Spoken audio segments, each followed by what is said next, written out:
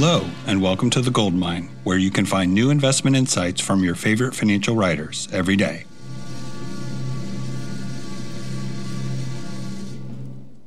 I'm Barry Ritholtz. This is Airbnb and DoorDash showcase the best and worst of Uber. Uber, the ubiquitous on-demand app that turned people's spare time in cars into a global fleet of taxis, is the gold standard of market disruption via an app. Consider the forces that Uber recognized and acted upon.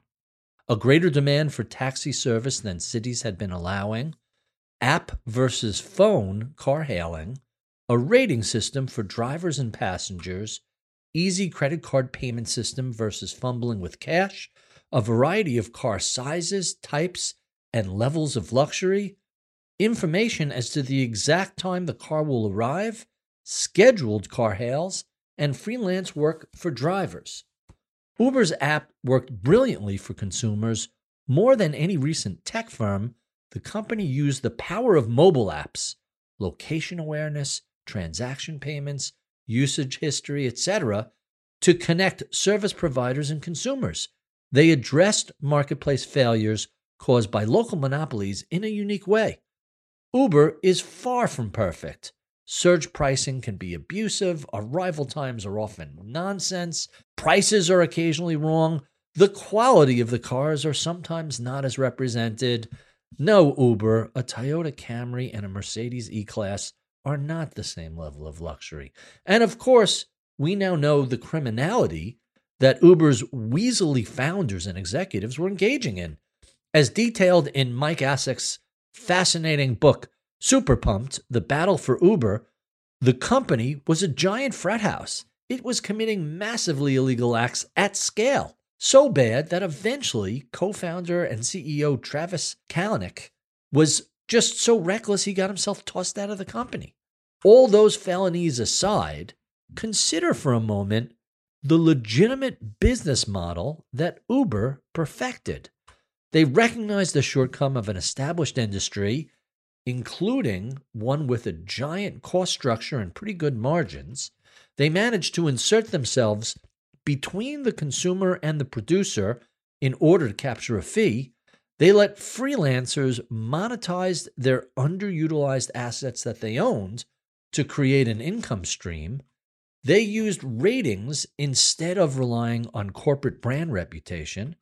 They provided an enormous variety of products at various price points, and they allow simple scheduling of the service. All of those aspects to that model worked to perfection.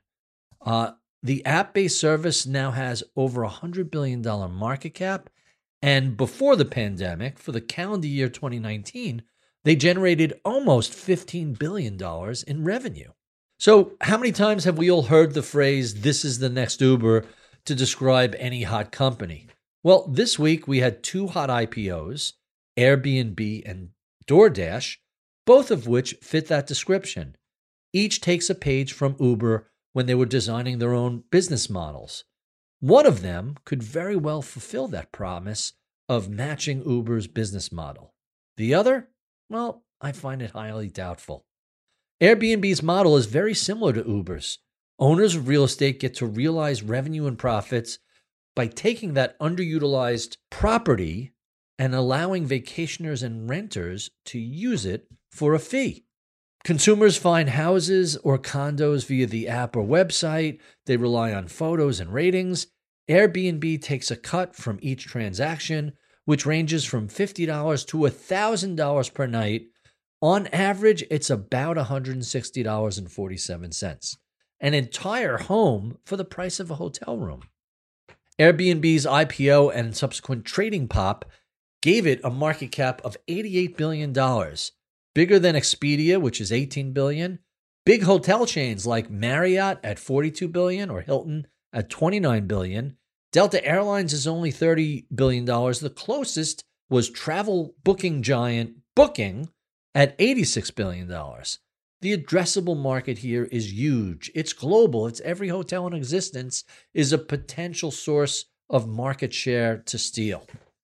On the other hand, There's DoorDash. It's a much less attractive business model. They insert themselves between local restaurants and consumers, arguably replacing these companies' own delivery people. The transactions are very low priced, they're inexpensive, the margins are low.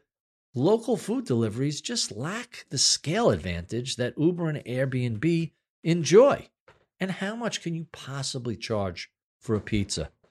Perhaps this is why DoorDash copied some of Uber's worst business practices. The pay wasn't great, as little as $5 an hour.